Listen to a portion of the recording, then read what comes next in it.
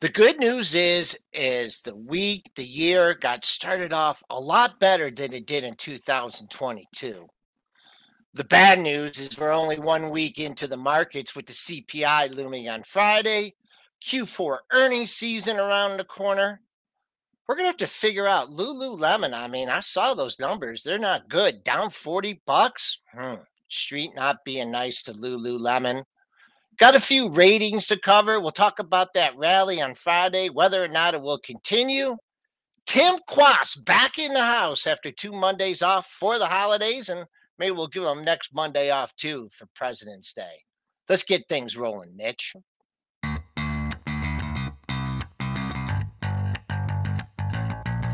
Coming to you live from downtown Detroit, this is Benzinga's Pre-Market Prep with your host, Joel Elconin. This is a volatile puppy here, isn't it? And Dennis Dick. I'm bidding a penny. I'd buy that stock for a penny. With everything you need to start your trading day.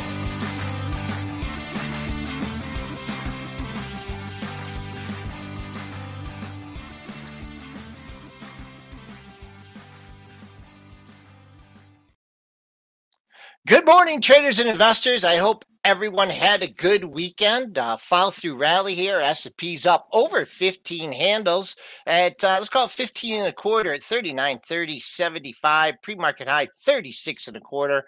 On the downside, we couldn't even see unchanged at 15.50. I'm a little disappointed about that. Let's go on to the buck. The buck is weak. The buck is down 33 cents at 103.31. The bonds, they're down almost 3/4 of a point at 128.18. Crude bouncing out of the lower 73 handle up 246 at 76.24.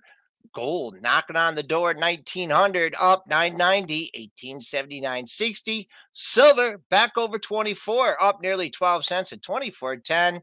And we got a monumental rally going on in Bitcoin here. We've gone from 16.8 to 17,255.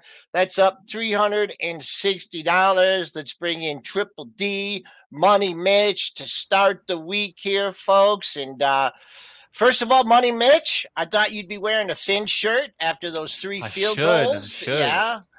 And then I couldn't rock my Tua, though. I couldn't rock my Tua, you know. And then the Lions. They find a way to lose. Even though they win, they lose. Come on, they it's the Lions. Did you guys expect something else? We're all excited. Watch Green Bay game, and then Seattle wins, and I don't even bother watching the game. And then they screw up the pick even further, too. So, you know, they should have just not even dressed any of their starters, really. Because the win did nothing to help them whatsoever. And, you know, honestly, they should have punished – I don't know. They should have punished Seattle for beating them and just not even dressed any of their starters. That's what I would have did at that point in time. But that's the Lions, so of course they win, but they really lose because they won. So That's enough Lions talk. Yeah, we're not a sports show. We know we did. We could be, though. A lot of. I'd handle the hockey. You'd handle the college ball. I handle it all. Lions, that's just Let's go. Boy, the way you were on the Red Wings overtime losses. I mean, I was like, holy mackerel! I thought I'd just throw a little tidbit in there that the Wings are doing okay. Reading the headlines, Triple D, 7 overtime losses. We're all over it, man. Yeah. Well, the question is, was the market skating where the puck is going? Because it seemed like on Friday. That's what happened to the market, as we definitely got a lift, as non-farm payrolls came in slightly higher than expected, but wages increasing slower pace than expected. The Bulls jumped all over this. Now, the only question here is, of course, was this the right move? Is this rally going to continue, right? Or was this kind of just a little trick bull upside move here? As data, of course, showing contractions in the service sector, heighten the hopes that central banks' rates are accomplishing their goals. This is also one thing that I would point at is that Friday showed that household employment rebounded by a whopping 717,000 jobs last month. That's how many jobs we recovered and got the unemployment rate back down to 3.5 from 3.7. I'll kick it to you guys because I'm still in the camp that was the biggest bull trap we've seen all year. pun intended. Maybe. It's tough. Like I was on the fence after those numbers, and I was like, I don't know. Like it was a very good number for the Bulls. I mean, look then at they this gave graph. it back quickly, and I'm like, oh, here we go again. But they held unchanged, and then all afternoon they just couldn't stop rallying it. So I was torn. The reason I still going to hold a lot of cash, the reason I'm not jumping into this market is that I'm concerned about the tape bombs coming. We got two more here this morning to talk about. They're both in retail. Lululemon warning and Macy's dropping the bomb Friday night, of course. You know, when you could drop, nobody pays attention to it. They warned the holiday sales weren't great either. So we've got more and more signs still coming here that the consumer is starting to feel some pressure. The consumer might be slowing a little bit. I think we're going to get continued signs here as we get into this earnings season. I think we're going to get some warnings from the big dogs. Now, again, if the market can take all that in stride, then your Bulls got a real case here, and they're taking it in stride here this morning with the S&P still trading up. But give us that Lululemon news here, Mitch, because this is not good for retail. All right, let's talk about Lulu as they fall on their holiday guidance below expectations, narrowing their Q4 EPS guidance from $4.20 and $4.30 now to $4.22 and a $4.27 high estimate. There was $4.30. They also raised, though, Q4 sales guidance. They raised that to $2.66 billion. On the high end, $2.7 billion versus a $2.67 billion estimate. And just to include another stock, because I feel we should just talk retail together here, Macy's also putting out a warning here with Q4 sales coming in at a 8.16 to 8.4 versus 8.3 billion estimate. And also slightly adjusting their EPS outlook to $1.47 on the low end. High end still above the estimates of $1.60 to a high end of $1.67. Just a slightly lower guide for both, but a punishment for both here too. Macy's down 4.65%. Lululemon really taking on the chin, obviously a higher PE here. So we never like to see any type of, little guidance lower because they nail you when you got the higher PE. Down 32 points, down 10% here this morning. So the double tape bomb market taking in stride, though. We're trading higher here. China's the catalyst, if you want to know. We'll get to that in a minute. I don't know what to say. I mean, this is why I'm scared of stocks right now. I'm just scared there's more tape bombs coming. And, you go and load up stocks. You say, oh, this Lululemon's starting to look, Joel, just imagine, your Thursday, then your Friday, and you're like, this Lululemon's starting around here, starting to go up. Maybe we got a little boo. And then boom, the fundamental tape bomb comes, and the technicals don't matter at all. And the stocks boom down, making new lows on the move. So it's tough. It's a tough fundamental environment. Even though some stocks have really been beat up, I just can't jump in here and say, I love the trading action from Friday. And I do as a bull. It was very good trading action. But then you see two more little tape bombs. What's the market going to do when it's Apple, or if it's Microsoft, or if it's, Google, or if it's Meta, or if it's one of the bigger dogs? I don't know. We'll see. If the market can rally, if we get a situation where Google or Amazon warns and the market rallies on it, then that bull's really got a case. But, today, market rallying on China, trying to hold green. Lululemon down 10% doesn't make me all hungry to just go out and buy stocks.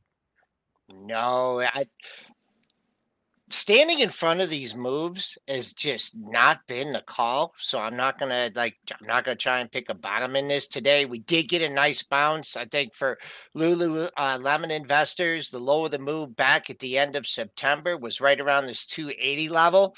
Actually, it was 277.60. You bounced off 280 this morning. You're $17 away from that, so I would use that as a longer term level. You did get a nice bounce off this one, so it's actually way off the low of the session. If it could bust above 300 today, maybe you get a little bit of a rally, long ways to fill the gap, but 280 low of the move, 280 pre-market low. That's what I'd be looking at. Nice bounce so far. Macy's, they snuck it in there after the close on sneaky. Friday. That's dirty. Yeah. You got bad news. Let's drop it on the Friday night after the close, and nobody be paying attention. No, well, maybe they can, ease it throughout the weekend, right? It through, it's right? Fridays. We got football to talk about. Nobody will think about that Macy's. Kind of dirty, man. At least Lulu drops on the Monday morning. Here, it's in your face. That's dirty. Drop it on the Friday night. The Friday night tape bomb on the bad news. Since we're talking Macy's and Lulu here, one thing that I think we should bring up is a company that has been very strong since their earnings, which would be Nike. Right. And that definitely turned around this morning. And I think that this all has to do with the focus shifting towards margins. That's really why I think Lulu took a hit here. And you guys can see I'll let Joel give Macy's chart technicals, but we could also take a look at Nike, how that's falling this morning. Yeah, not much. I mean, that moves just before you go on the technicals, Joel. The Paris trade has always been, and again, Nike has been really blasting off, but it's been Lulu and Nike. I've traded that for years. Under Armour, you can throw in that too, full disclosure. I have a position on an Under Armour, so I won't talk too much about it.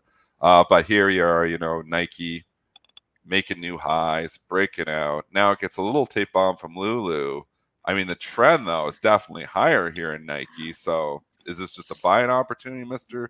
Technical Analysis by Joel Elconin? What are your thoughts here? Not for me. I mean, this has been one heck of a run, and I probably thought it was overdone when it had to gap and go off earnings. So Nike's, it's traded 52,000 shares. We're down $1.80.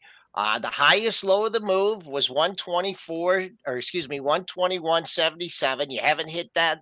So if you take that out, definitely some more downside here. I think sellers will be stacking up anywhere near that close, that high close of the move, 124.53. So it's down but not out. The Macy's is kind of in no man's land. I think with the bad news out, why do you need to step in front of it right away, right? Trading 21.15, not even under $21 yet. Tons of support at 20 in Macy's, but I just want to make just a comment here. Thinking about it, made a comment. Let me scroll back up to it.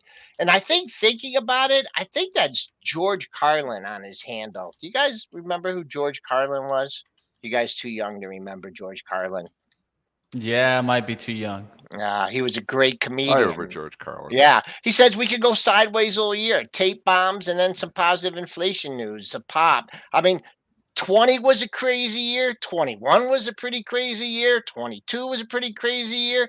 Maybe 23. Maybe we're going to develop some kind of trading range here. I mean, that would not be out of the realm of possibilities. We don't have to rock it down to 3,000. And I think all three of us are definitely in the camp that, we're not going back to all-time highs anytime soon. So maybe we established the bottom of the range for the year. I know that's being really optimistic, but we are 130 handles off the lows from last week. A lot of support at the 3,800 area.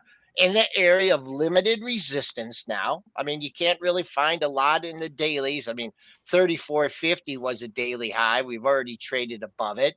Maybe it will just be that trading range kind of year, just with a little reset of the market. Of course, I don't like this retail news to start, after a good week, and you're thinking, hey, that was okay, but you don't like, Monday morning, definitely, at least in the retail land, not getting off to a great start. So it's very important that buyers come into Lululemon and Macy's if you're in the bull camp. You want to see it. I'm not predicting anything here. I'm saying what you want to see if you are a bull is participants coming in and buying stocks on bad news. That's what you want to see, buying the dip, because that's telling you more of that sentiment. It could happen. It might not happen. I'm not trying to predict anything. I wouldn't be shorting them in the hole, though. I think today is going to be a tell because this earnings season is going to be full of more earnings warnings. I'm telling you right now. We haven't even got into it, and they're already starting to see it.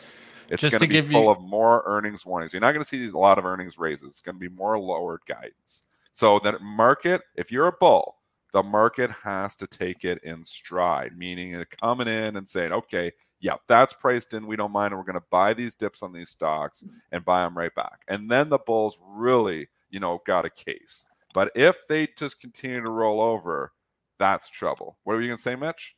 No, it's going to give you firsthand experience on Nike. And why do I understand like some of their margins are coming down? Well, just think about it in the case of Kyrie Irving, right? Well, I just bought his shoe, and there is a reason why I bought his shoe.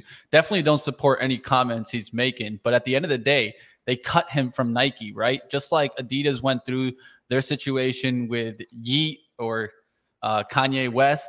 Well, that's affecting anymore. That. Yeah, I had to like take a second there, but but in Nike's situation, that's causing that shoe that was at $130, $140 retail value to only go for $70 right now.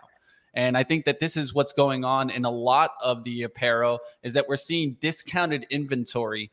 Retailers are still able to make sales at that point, but when you look into their margins, that's when you see the decline. So that's where I say look underneath the hood, and the retailers look to see how their margins are doing. I mean, this Nike, like, you're coming in and buying, look at the move it's had. I mean, we've went from 80 to 125, and this is where my problems lie, and this is why I just can't get in.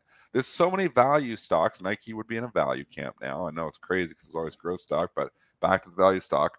There are so many value stocks that have just had such rallies that I'm like, what is priced in here? I mean, again, there's stocks making new all-time highs. You know, there's a lot of stocks, you know, we had a complete separation on XLE from USO. You don't usually see that, Joel, where USO has continued to go down. The whole reason that is that you've got multiple contraction in the Cathy growth type names, and you've got multiple expansion in, you know, oil, you know, and drug stocks, you know, and some of the cyclical names. You've just got, you know, the multiple expansion and contraction has been the driver of this market for the last 3 months. And that probably continues. But at a certain point in time, you got to ask yourself, well, if, you know, the fundamental macro environment's getting tougher, do I really want to continue to expand these lower PEs on these stocks that often are cyclical? What's the PE? What was the PE on Lulu before this news? It was good question. And it's higher for sure. I'd say it's probably upper 20s. What was it, Mitch? Well, I mean, I don't think it's updated, so I'd say 28.49. Is that what they're saying? So, 28, 29. I mean, that's cheap for Lulu relative to itself, Joel. Lulu was carrying a 45.50 for a long time.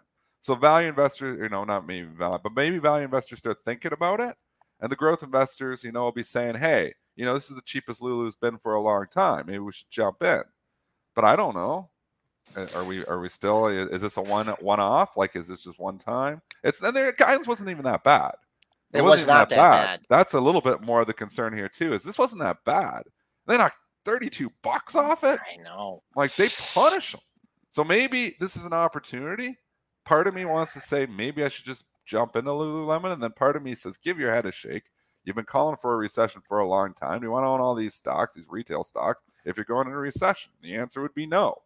So I'm just sitting out right now. Like, I'm honestly, and I've been torn for a while, and you know this on the show. Sometimes I'm very convicted. The last few months, you know, I've been calling for a recession, but I've been wishy-washy, you know, because I know some stuff has really been beat up. So it's like, I can't just go full short this market because stuff is really beat up.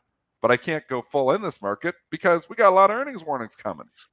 So difficult to call this market. The Goldman Sachs guy saying a month and a half ago, 2 months ago, nobody can call this market. I mean, I'm in the same camp. This is a really tough market to call. That's why I'm doing a lot of day trading, a lot of chop, you know, going with the flow. You get the, you know, the Cathy names. Tesla starts rallying. Then some of the growth names start rallying. Bitcoin probably rallying because some of the growth names rallied on Friday. So Bitcoin rallies over the weekend. But, you know, the relationship trades are still there. But to just flat out call this market bullish or bearish, tough. I think Nike is a special and you know, I get stuck on these things. And when I went to my local sporting store, and I knew exactly what I wanted. I wanted these pair of Nike shorts that I wore before, kind of wore them out, and they're like, "Well, Nike's not sending us stuff anymore. You got to go direct." So I think, you know, that's a point. Maybe they're changing their business model. Well, they are. Why would they do that, Joel? Why would they do that? Because they make more money when I buy margins. Yes, exactly. I think it's a smart move. I don't, you know, not good for Foot Locker. No, not good for Foot Locker and other retailers. No, not good for Lulu. No, but I think it's smart, and so it's hard. These retailers are just, you know, like Lulu, Nike, you know, Macy's. I mean, look, we're talking about an icon, you know, two iconic brands You're talking a brand that was in the past, right? You know, with the Macy's, they're all very difficult. The Nike one, I mean, that's just been one heck of a rally, and a lot of people have been underwater on it. This is like fundamental news in the sector, so I'll just keep an eye on that closing price from Friday. I believe it was in the 124 handle. That was the high close of the move. I mean, if I look at that as major resistance now that, you know, that you fell back down. If it gets back above there, closes above there, works its way higher, then, you know, the street will just shake it off. The Macy's is still kind of in no man's land down in the lower 20s. And I mean, I have bought some Lululemon stuff. I haven't bought it in a while. So I don't know. I just standing in front of these big down moves or these big up moves just hasn't seemed to pay as of late.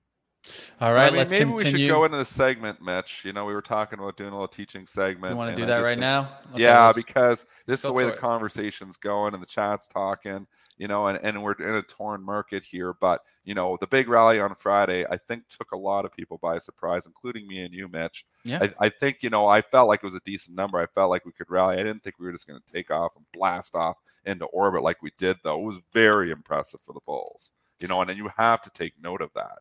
But, you know, why? Why, you know, does this happen? You know, why, you know, when you've got some, you know, tough macro environment, the stocks just don't go down. I mean, this market will always try to punish the maximum amount of participants. It's what it does. If the trade gets too crowded one way, it goes the other way. And it's because short-term flows. And maybe everybody is too bearish. And that can drive stocks up in the short term until you flip them to bullish, you catch them. And to your point, Mitch, you were saying maybe this is another bull trap. And that's how you build bull traps, is basically, you know, getting these rallies and people, the momentum guys like, here we go. Don't miss the bull train. We're going back to all-time highs. I mean, that's how you create bull traps. And that's what's worked, you know, every single time for the Bears in 2022. It's been these vicious little snapback rallies that have suckered more people in. And then the train and you know, the macro environment just knocks the stocks back down. But, you know, to that point, energy has held up well. Drugs have held up well. There's certain sectors that continue to hold up well. January effect has been working to a certain extent in some of the growth names, but you know what? The value names have been rallying here too. So, you know, you look at the XLE and the separation on the USO. But this market will always try to punish the maximum amount of participants. It's what it does. It's done that since birth. So when trades get too crowded one way, there's usually a vicious move in the opposite direction. So maybe we're just all a little bit too bearish right now. That's not going to drive us back to all-time highs, I don't think, though. That's where it gets tough. Yeah, I don't. Who's it in? Tom Lee, maybe, is he in the all-time high camp? Oh, yeah. Tom Lee has been, and you know what? Like we give Kathy a lot of heat. We never talk about Tom Lee on this show. Mm-hmm.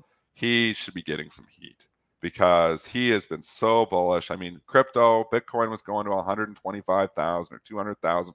It was something crazy, the 2022 targets, and then they lowered the targets way down at the end of the year. And same thing for, obviously, S&P targets. They're all been all-time highs. He's been in the relentless bull camp. And, I mean, that's their job. At a certain extent, it's tough on analysts. They can't come out. They've got clients. They've got a job to be eternally bullish because, you know, they don't want to tell their customer base and the clients, oh, we think the market's going. I mean, you can make those calls, but if you're wrong, they're really bad calls. It's always an easier call just to be bullish because the markets drift higher in the long run, or at least over the last 100 years they have.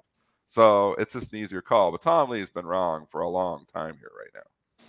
And I think one thing that we go back to, and just to kind of put a bow on that learning lesson of the day, is always whenever we get to a certain point where we think this expectation is supposed to happen. Well, a lot of times, what do we get? The complete opposite of that expectation. And I feel like that's exactly what we got last week on Friday. Everyone was focused on the jobs number. And then all of a sudden it became the wage number that was the important thing. Yeah. So that's why it's so important to be flexible, especially as a day trader. Maybe as a swing trader, you can be a little less flexible, but as a day trader, and I know that's what Dennis does best, you got to be really flexible. Oh, yeah. You can't even be opinionated as a day trader. You just trade what's in front of you. If you're a day trader, for the most part, I will bias every once in a while on opinion, but it's mostly just stupid little edges, you know. And Paul's point in the chat here, great point. He was asking me, were you long XBI over the weekend? And absolutely, I talked about this trade a month and a half ago. There is a play to be long the XBI against the SPY or against, whatever you want to hedge it against.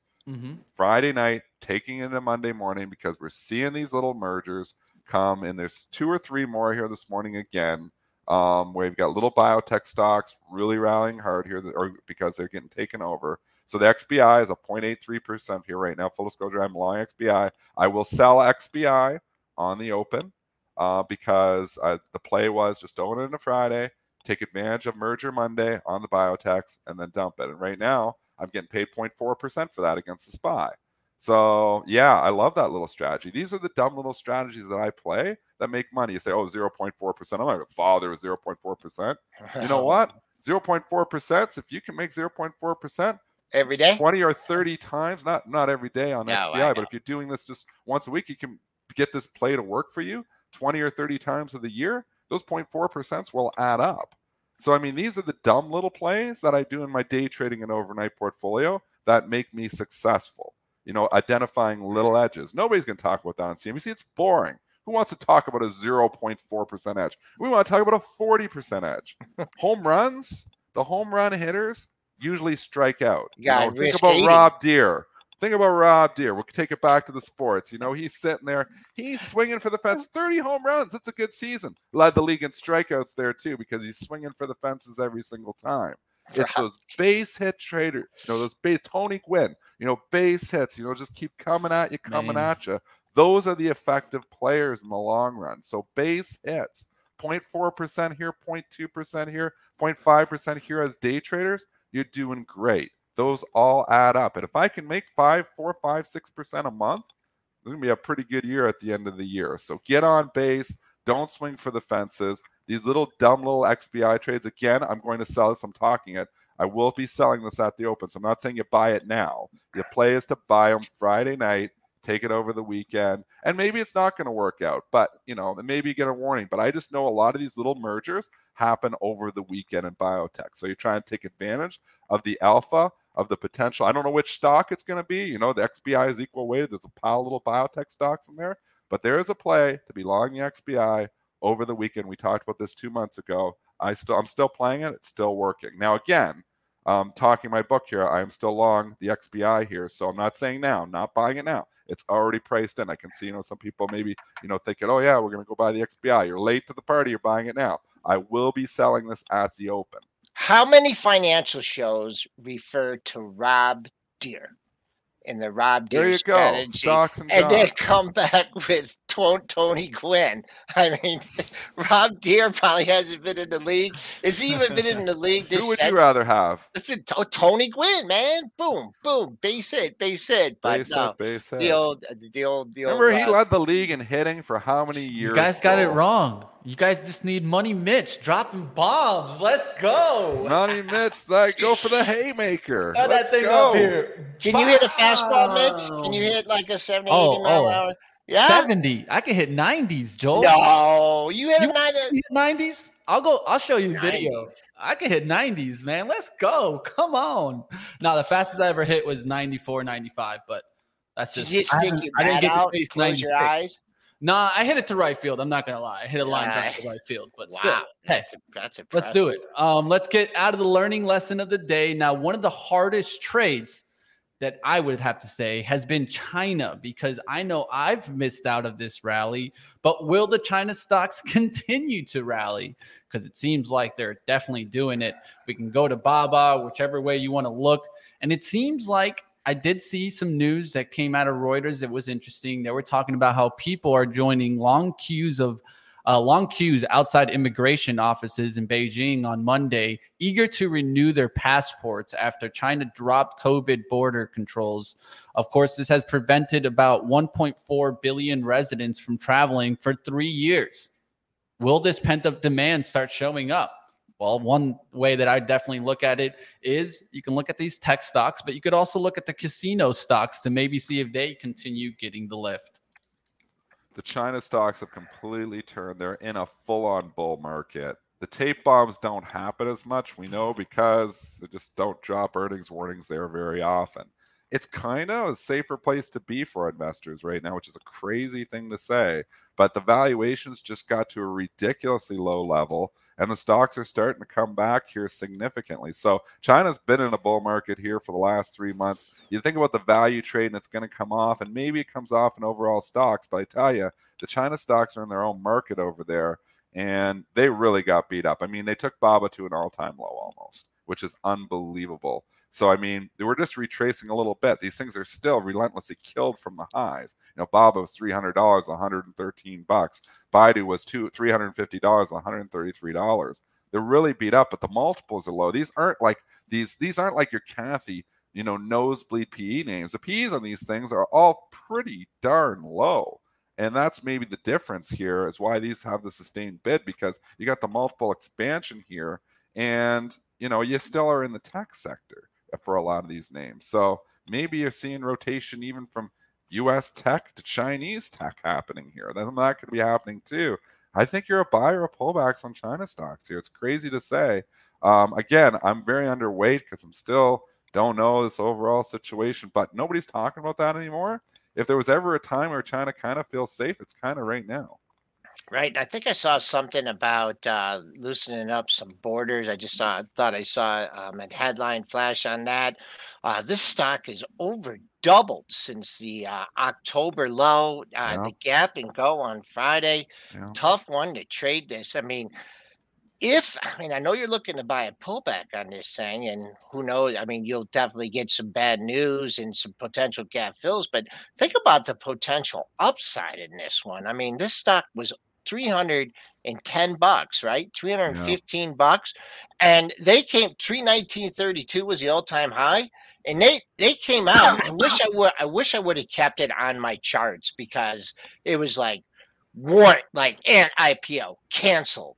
Boom, down 30. Then it just kind of hung up a little bit, and then boom, something else. Boom, down 50. Then it hung out a little bit, and then the news came out again. So now the news flow is turned on it. For today, just hanging out at 113. I mean, there's nothing on the monthlies here. I mean, the way this thing, baby, you got over 120 a couple times. Your next monthly high is 125.84, but right now just kind of hanging out at 113. I saw Baidu caught a bid too off this, up 274. That has a long way to go on the upside. The only one Billy I saw going the opposite way. I don't know if that had some news on it. Yeah, it's down here. You do see Billy trading down, and it's its own animal too. And again, Billy, but what's the PE on Billy? I don't know. I don't know if this is one of those low PE stocks either. I don't even think I have. You know who started this? Maybe we'll keep an eye on Pinduoduo. Oh gosh, that's been a monster. Yeah. $40 back in October. He's talking about stocks up 130% here in the better part of 2 months. It's been a big move. Is it too late? Like the question about Joel now, is it too late on these names, or do you just buy pullbacks and go with the flow? As a day trader, I'd say it's not too late. As a swing investor, as an investor, I don't know. Maybe you want to have these on your shopping list, maybe. But I don't know. I still have trouble investing in China. I don't know. I can't break that. And I do own a little bit of emerging markets funds, so I do have a little bit invested in China just for the diversification purposes. But I don't own any stocks straight up in China anymore in the long-term portfolio. Maybe we should. Well, Billy's filing for a stock shelf, and that's why you're seeing it down there. I saw that reported this morning. So just for you? Yeah, a little dilution for you is affecting that one. So just to kind of bring that up. But let's keep moving. Let's get to another headline on the day. Of course, Goldman Sachs is expected to slash about 3,200 jobs this week as we continue to see this headline hit the tape and actually help stocks.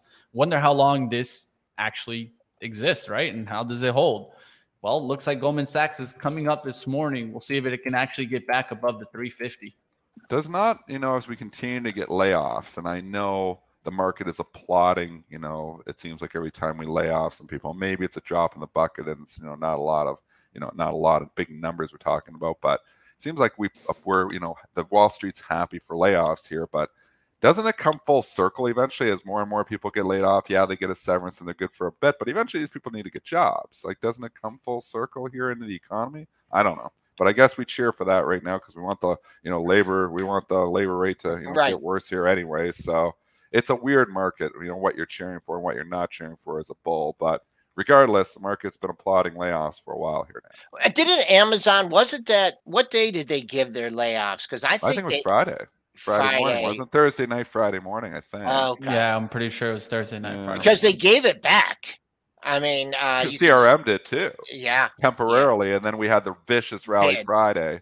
And then that makes it all look okay. But yeah, you're right, Joel. Those stocks wanted to give it back. And then the market, the vicious rally on Friday, rising tide lifts all ships. And I mean, every ship was lifting on Friday. Goldman Sachs, easier to give you guys support. It's not going to do you any good right now. But that 340, I'd just be hanging on the long side. That's $8 away. Now on the downside, on the upside, they're not really moving this thing. I'll just keep an eye on this close right here at 348. Your high on Friday, 349.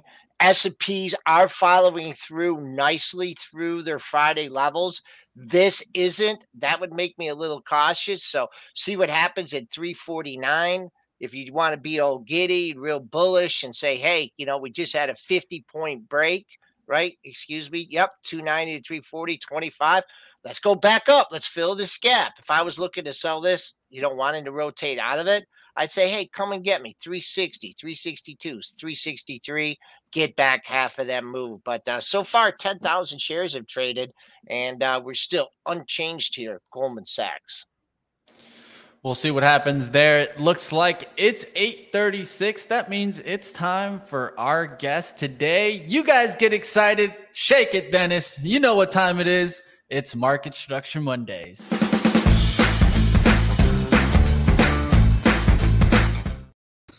Tim Quast is back with us, team, as we're excited to bring him back on and talk about Market Structure Edge. So I'll let you take lead, Joel, but it's good as hell to have you back, Tim. Definitely.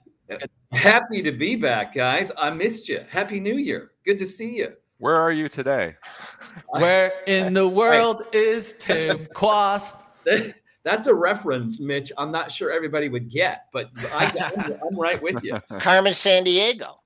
Exactly. That's old, Mitch. That's old. I'm an old guy. What can I say? I'm in Austin, Texas today. Austin, Texas. It's getting weird. What are you doing in Austin? It's a family thing. There's a big it's getting weird with it. Celebratory bash for my wife's mother who just turned 80. Oh, so that's, shout out to her. Shout out from Pre-Market Prep. Birthday, Mom. Happy birthday, Mom, out there. 80 years old. 80 years old. We're all hoping to make it to 80 years old. That's great yeah. life expectancy. If we can make it to life expectancy under, being day traders and the stress and all that, we're doing pretty good. So congratulations, 80 years old. Nice number. Thank you. I was hoping to die gloriously in battle, but it's apparently too late for that.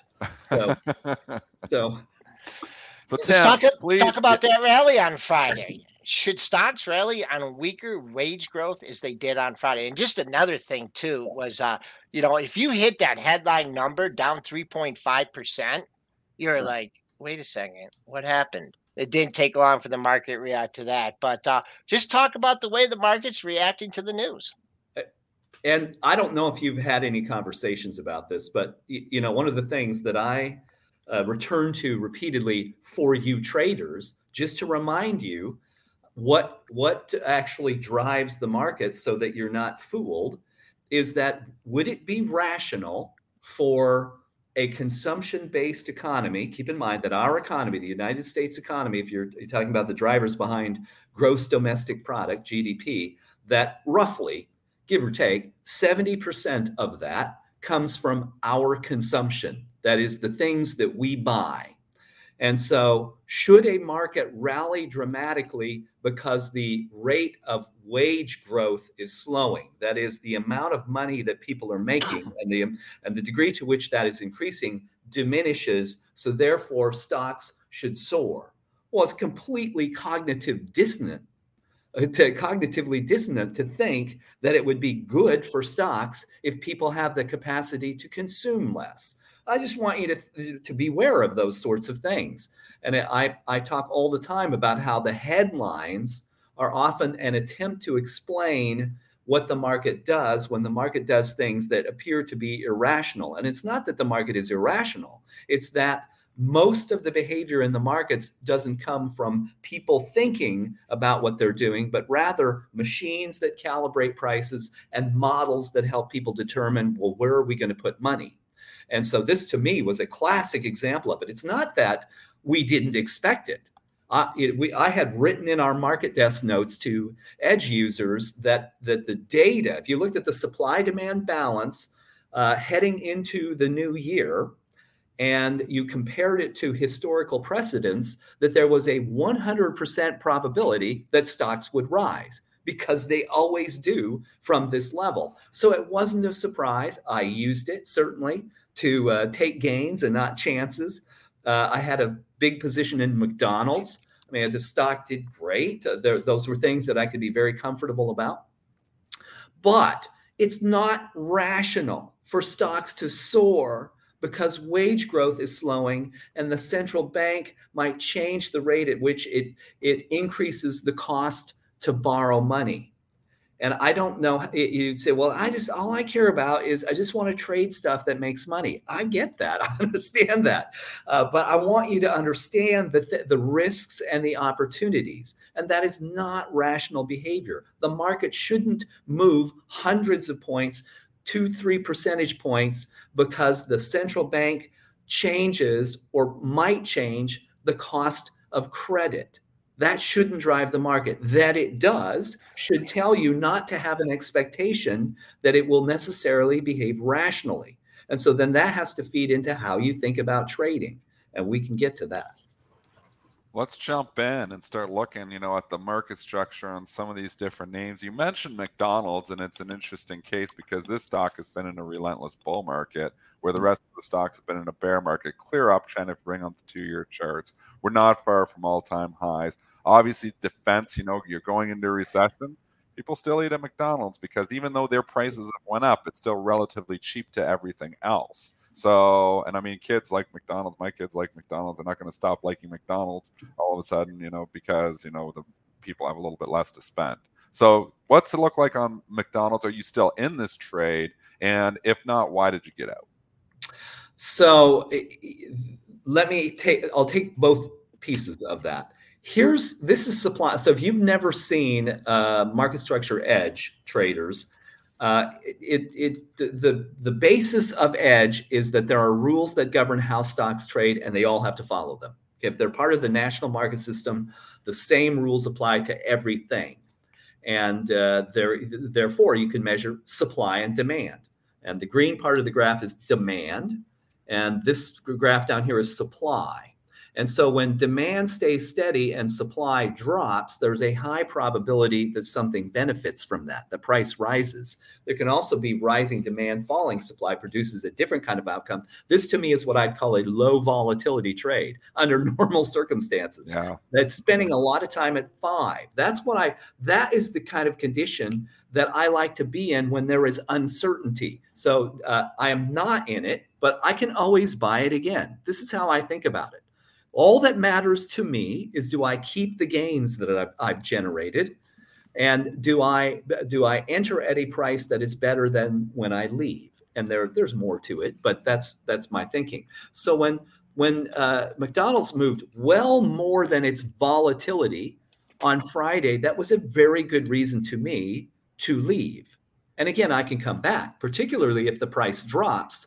But I would look at this equation where demand is steady and supply has dropped sharply, but now it's begun to reverse. Will I return to McDonald's? Maybe, but there might be something else that doesn't have this little uptick in supply. Supply, by the way, is short volume. It's the thing I get asked about perhaps more than anything else on Twitter, because there's this belief that there's phantom stock in the market and a lot of shorting, naked shorting. Well, it's not true. Naked shorting is illegal. It's against the rules. You can look at the threshold stocks. Those lists are published and you can look at them, and it's generally ETFs that land on those lists. Those are stocks that where there has been a failure to deliver. Somebody has borrowed, they have a certain period of time to cover it, and that hasn't happened. And most of the time, it's a handful of stocks, like 20 stocks, and 18 of them will be ETF. So that's not the problem. The problem is there are rules that govern the supply side. The SEC permits the creation of stock to facilitate the presence of 100 shares at the bid and the offer all the time. That's what happens. And so, you talk about that all the time, but what if they didn't do that? What if they didn't allow this? We need liquidity. We've unfortunately got rid of all of our human market makers. We don't have very many human market makers left at all here anymore. It's all bots. What if they didn't allow this? What happens then? Well, you're absolutely right. If you look at the trade size, the average trade size in the S&P 500 last week was 100 shares. We measure that data every day. And 100 shares is the exact regulatory minimum to make a quote at the bid and at the offer. You back up 20 years ago, and it was 1,100 shares.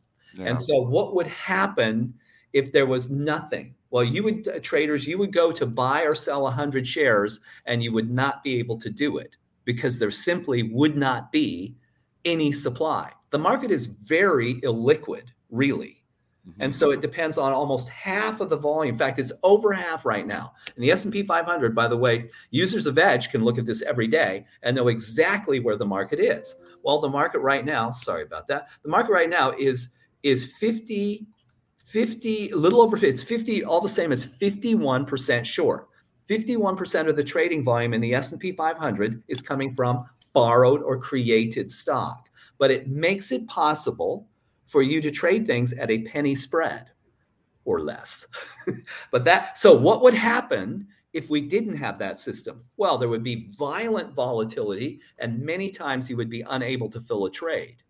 It's a whole long discussion about the stock market, but it's which is the lesser of two evils. It's a big question. Yeah, and you're going to have liquidity on your stocks like Bank of America. It's this littler stuff too that sometimes there's just Joel calls these stocks trade by appointment only.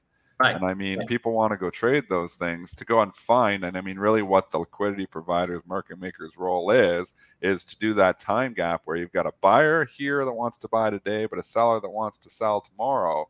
What the liquidity provider is really doing is, helping you out with that gap in time, especially on some of these smaller stocks.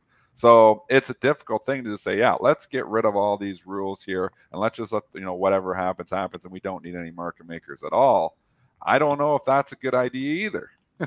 I agree. And the reason we talk about these things, folks, Edge Mob, is so that you can be a better trader. You have to have a basic comprehension of the mechanics of the market so you know what's coming. Just like if you were playing football, you got to know the rules. Yeah. Otherwise, you will be caught out. You'll be surprised. Well, the same thing applies here. I agree, and I always check this. Right. This is I'm going to check supply and demand. It will give me 2, 3, 4, 5 days. That's the advantage it should give a trader. You have 2, 3, 4, 5 days to produce a return or to get out of something when you see supply and demand changing. And it should factor into, I'll look at the spread. Curiously, McDonald's at times, as I was leaving it, had a spread of 40 cents between the bid and the offer. And, you could trade some little stock like SYNH, which has a lot of volatility, but had a good supply-demand balance. And the spread was 2 pennies. So why would McDonald's have a spread of 40 cents? Well, it's a higher price stock, but those are things that you want to look at. That tells you about the amount of liquidity in a stock.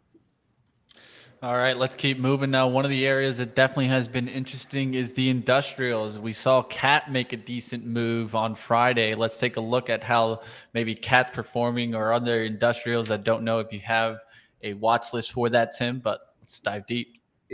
We could do that. And as we do this, Mitch, I want to point something out that ties back to why stocks moved the way they did on Friday.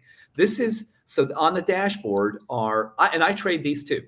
and everybody at Edge has them. Momentum or low volatility. You're either capturing things that are likely to outperform the market, or when the market's rising, that's momentum. They have greater volatility, or they're likely to avoid big swings in the market, but still give you a benefit. And those are the things that I use all the time. And this is demand and supply. So if demand's stable and supply is falling, that's what I'm looking at. But look at this. I don't know if you can see this, but across all of these tiles, every tile represents a portfolio. Look at the key behavior. Passive, passive, passive. You could go all the way across my entire dashboard. There is not a single way that I have clustered stocks to look at them that was led by active investment in the last week. How do you come up with that? Like, I don't want your secret sauce here. I know this is behind, but how do you define whether, because that's a difficult thing to figure out. How do you find whether it's passive investors coming in or active investors coming in? And maybe you should just tell the difference. Tell everybody the difference between passive and active money. So, and they're exact opposites. So passive money trades characteristics. That is, it is BlackRock, Vanguard, and State Street, or global macro hedge funds, or any model that is interested in characteristics. Passive equals characteristics. Is it market cap? Is it industrials, Mitch? And we're going to look at that. Is it volatility? Is it other? You could have a model with all kinds of factors in it that say I'm looking for rising, accelerating earnings and a top line growth of 15% or more. Those are all models. And most of the market uses models. If you look at the data today, now how do we get to that, Dennis?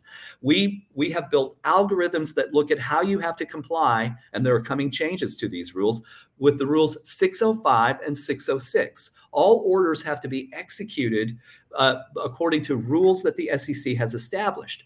And it's like watching a decathlon. There people huck the javelin, people run the hurdles, they do different things, and those events can be defined by how they are different from other events. Well, orders are the same.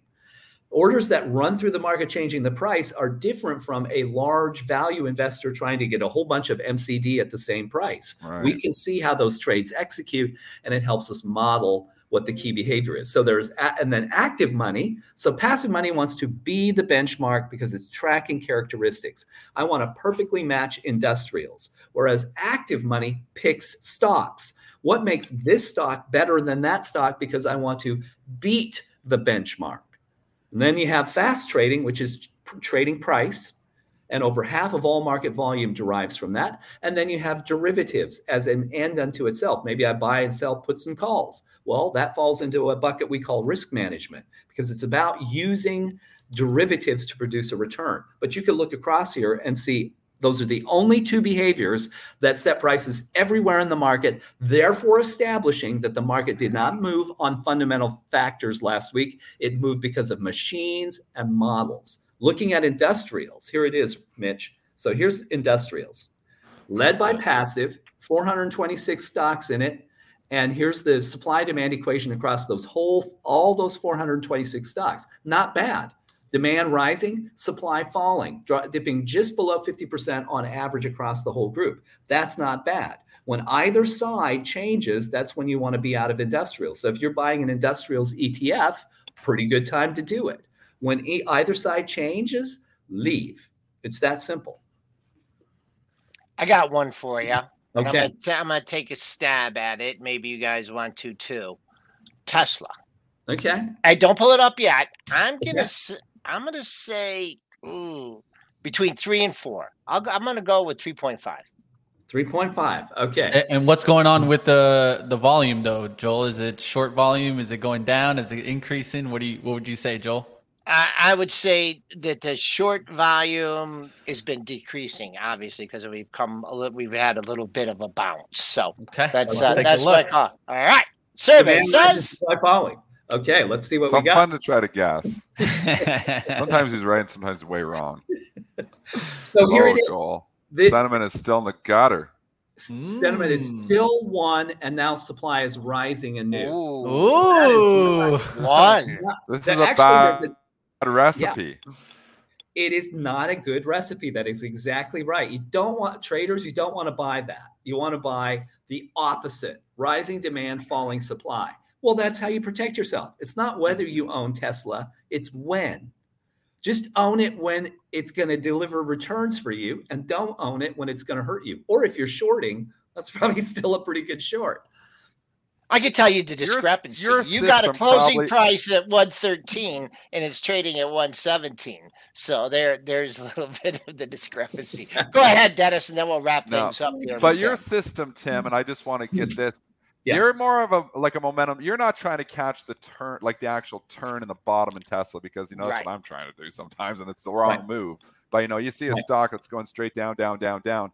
You're typically not going on that day one where it's turning. You're kind of, your system's probably waiting for a little bit more of a turn where it feels a little bit safer. Am I correct? Right. It's a central tendency, because here's how I think, and you're a very sophisticated trader, Dennis. You know a lot, and you're going to be able to, and you, Joel, you're great experts at the market. You're going to have an advantage. So for those who don't have the time to sit and watch screens, but want to be where the competition is least, because you can't beat the machines, probably can't beat BlackRock, Vanguard, and State Street because they're too large. What do you do as a trader? Well, you want to be between them.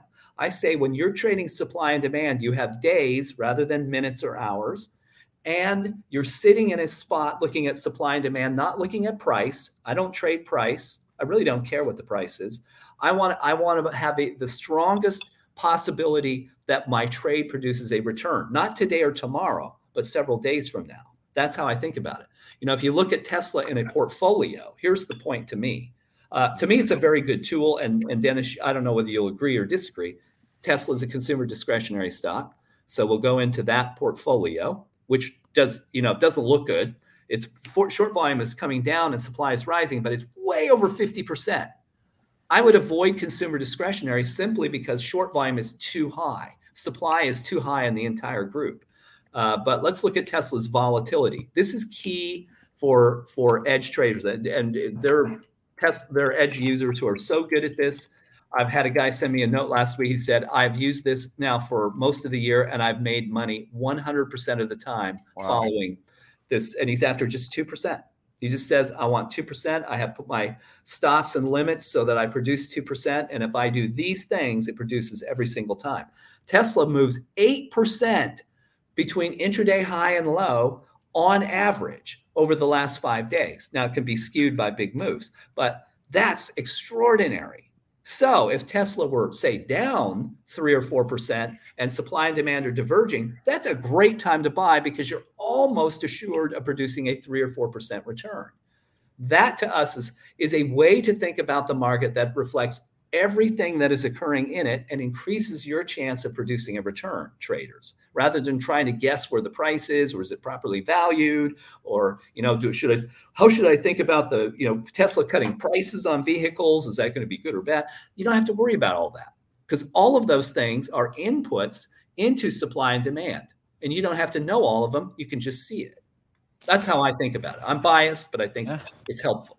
Sometimes it's good to take out some of the discretionary part of it, right? And definitely threw up the link there for you guys to get your own demo. Of course, check it out, your own trial, 30 days now, and definitely check out Market Structure Edge. And you can get $40 off the monthly rate. It's not an inexpensive tool because there's no other tool like it, but you can, using Benzinga, all caps, and you will get $40 off the monthly rate. Well, thank you for joining us like always. Tim Quast, Market Structure Edge. We'll have you back on. Have a good one, Tim. All right, let's take a look into the markets. How we looking, Joel, into the open almost? We're in 859, 858. We snuck above our December 16th high. It looks like someone was looking at the cat. Throw up the ES for me. Oh, I'm sorry. We wondered why that was just consolidating near all-time highs, and boom. I've been wrong on this one, and there you are. You got a breakout here again to all-time highs. I do not get it. I'm not long it. I actually had a short position overnight, covered it again. I'm trying to short it overnight, I'm not in it now, so I can freely talk about it. It's tough. It's tough to just start shorting stocks and making all-time highs. It's really tough. Yeah. So it's been a trade that I've been wrong on. And I do think eventually I'm going to be right. I just think I'm way too early here. Well, what the thing, we don't have time to talk about it, but Tim, talked about the 70%, consumption, market. And if you think about the technology stocks and where their percentages are and components of the S&P 500 index, and we've seen some wicked rotation. I mean, we could see a lot more of this, coming for the remainder of the year. If that statistic is correct. But anyways, S&P's up 17 handles. Let's take out the pre-market high. I have nothing for you on the upside. No levels. Nothing. Absolutely nothing here. Looking at the S&P, you have this daily high here. This was the CPI number from last month, right? Where it's good. No, it's bad. Well, actually, it was this day. So you're just working back into this area. CPI on coming out on Thursday. I mean, I think it's hard to fight the upward trend, at least. I think people are buying ahead of it too. I think there's going to be a lot of expectations that inflation is coming in, and here we're going to get another print. So you've got, we definitely have something working in the bulls' favor too. Just simply, and we can say, oh yeah, stuff's oversold. But the other case is that inflation is, starting to come in, and I mean, as we see more consumer, Macy's, a little warning. I mean, that stuff just telling you that, hey, demand is slowing. This is what the Fed wants. So that does get us, closer to an eventual pivot, but we're a hell of a long ways away from there. I just can't get on this full bull train. I think they're going to buy it ahead of the CPI. I think the CPI could be a decent number. Maybe we even rally into it. I was joking with somebody on the weekend. I'm not even know if I'm fully joking, but somebody was saying, we're going to 4,200 off this CPI. And I'm like, if we go 4,200 off this CPI, I might go to 100% cash. I might actually sell my other half of stocks at 4,200 and go 100% cash, because I don't think there's no way in hell we're going all-time highs. And maybe I'm wrong, and maybe the CPI does do that. But I'm telling you, if the CPI if we go to 4,200 on the S&P because of a good CPI print here, I'm going to sell more stocks and raise more cash. I know I'm going 100%, but I will sell more stocks, because I think that's just going to be an awesome opportunity, because I think there's still a lot of pain ahead, because I think eventually the narrative is going to move away from inflation coming in and more into, oh my gosh, we are going into a recession. I think the narrative will eventually move there. I'm usually early, but I'm often right. So I don't know when that's going to happen, but I think the narrative, Joel just snuck away because he knew I was going to ramble for 5 minutes. I think the narrative eventually changes from worrying about inflation to worrying about recession. What do you think, Mitch? I mean, if we go 4,200 on this S&P, are you buying stocks up there? Nah, I mean, maybe we could buy them today and sell them if we go 4,200, but I'm not going to make that call. Joel taught me it best. Keep it simple, stupid. Until the Fed turns, I'm not turning. I'm just keeping it that simple. Either you guys can complicate things by looking at this little data date here, this little data there. Well, the truth is, and you guys can see it with this chart, how much have we really gone down on average earnings growth? Not much. It just shows a slightly tick down. And if we start to really go down, though, Mitch, that's more proof that we're not going to have a soft landing. Yeah, I mean, it's going to be tough, team. And I think at the overall thing to keep in mind is, how long will these interest rates stay high, and when will they actually cut? That's when we think bull market, right? Not right now. I think there's too many people trying to think new bull market every time we get a rally. New bull market right now. I think we still need to think about the second half of 2023. I think there's more pain ahead. I think there's more earnings. I think there's more Lululemons. I don't think Lululemon and Macy's is a one-off. We've been predicting on this show about potential earnings warnings coming. Here, boom, we are like a few days into the year and we're already getting them. We're not even at earnings season. It starts Friday. We get JP Morgan, Bank of America, Citi, Wells Fargo. UNH is going to report, but they're obviously, more recession proof because people, still need health care. But that's really when we're going to get kick-started here. Yes, we're going to hear from KB Homes on Wednesday. If you just want to quickly look through, we're going to hear from KB Homes on Wednesday. Taiwan Semiconductor, I believe, is this week as well. And then Friday's the banks. And then we start getting to those big techs. But right now we're in that little window. I'm like, if you were going to warn, you're kind of in that window a week or 2 or 3 weeks before. You are in earnings warning season here right now. And just like Lululemon wasn't on the agenda to report, but boom, you get hit with a tape bomb from them. And it wasn't even that bad. I mean, this market's going to knock you down 10% for, that earnings warnings. What if we get a real doozy? So I just can't, I think there's so many potential. Tommy Lackey, we love you for that term, and I'm going to use it again, the Tommy Lackey term, tape bombs. There's so much potential for tape bombs here that I can't just be 100% in this market, because a tape bomb happens. You know how quick it'll turn, Mitch? It'll turn so fast you won't even have a chance. I mean, as a day trader, you'll have a chance, but as an investor, you'll be looking and saying, you're not even paying attention to the markets. Next morning, we opened down. What happened? Oh, well, Apple warned. I'm like, whew. So I'm just scared of the potential for tape bombs, and that's why, yes, maybe we're going to rally on the CPI number. Yes, maybe, but I think it's going to be another selling opportunity. So I hope we go to 4,200. Somebody else was saying in the chat too. I really hope we do, because I will sell more stocks. We'll see what happens. Go do what you do best, my friend. Get to your trading. If you guys want to keep up with Dennis, you guys can always do so on Twitter at Triple D Trader. One of my favorite follows, like always. Got to always hear what Dennis is saying out there. But catch it, team, on Twitter. And who knows? That's what it's all about. One thing that it is, we don't hide, Dennis. We don't hide. No, have a good one, my I've been friend. Wrong. Yeah. You know what? How do you know you're wrong? About. You start losing money. That's how you know you're wrong. When you start losing money, the trades start working against you, and you got to, I'm not going to hold a stock short going all-time highs. I might short it as a day trade, but I'm not going to short it overall and just say, oh, it's making new all-time highs. It's eventually going to come back in. Short stocks making new all-time highs, you get killed. So there was a play for Cat, starts making new all-time highs. You can't hold it. You got to just, let it play itself out, and it doesn't want to go down. It's not working. I can't fight that tape. I'm wrong. I'll come back in at another point in time. Tim Quast, fantastic today, saying you don't have to stay in the trade. You can always rebuy. Well, you can always re-short too. You can wait for Caterpillar to top out and give you another opportunity. But I got no business being a short of stock making new all-time highs. It was trying to hold that 240. I thought it might pull the deer, and apparently it looks like I might be wrong on deer too, although I'm still 15 points from where I got bearish at. But I'm looking at, and I have no position in either of these at this point in time. But, it's making new all-time highs. I'm not going to be short stock making new all-time highs. All right, that's going to do it for us here on Pre-Market Prep. Have a good one, Dennis. We'll see you tomorrow, my friend. Good luck, everyone. Take care. All right, that's going to do it for us on Pre-Market Prep. Like always, want to go ahead and introduce you to what we're doing next. Now, I do want to give you guys over to Benzinga Live and, of course, trading action that's going to happen next. But we do have something new here at Benzinga. Want to teach you guys and tell you guys about the Benzinga Stock Market Book Club. This is going to be by Money Mitch, and it might include one other special guest, but still working on that aspect of it.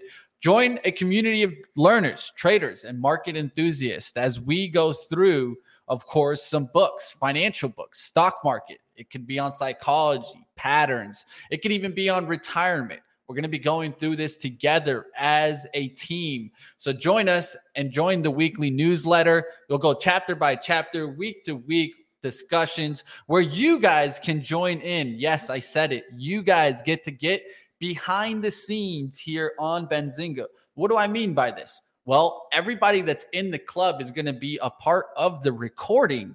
And the recording is definitely going to be longer than what we put out. And that's going to give you guys some more insights. You'll be in the discussion with myself and others, and you guys can join. We'll have up to 8 guests with us on every single show for the book club. You don't want to miss it. It's going to be the best part of the year. At least I would definitely say so. So join in, team. I'll give you guys the link here. Here's the book club. You guys can join in. We got, a good amount of people already joining in. And I think that one of the important parts is that we're actually not only going to be reading these books, but actually looking for real life examples and talking about them with you guys. Up next, live trading. Don't go anywhere, team. Hit the thumbs up if you guys appreciated today's show and everything we do here at Benzinga. We'll see you guys over on live trading up next.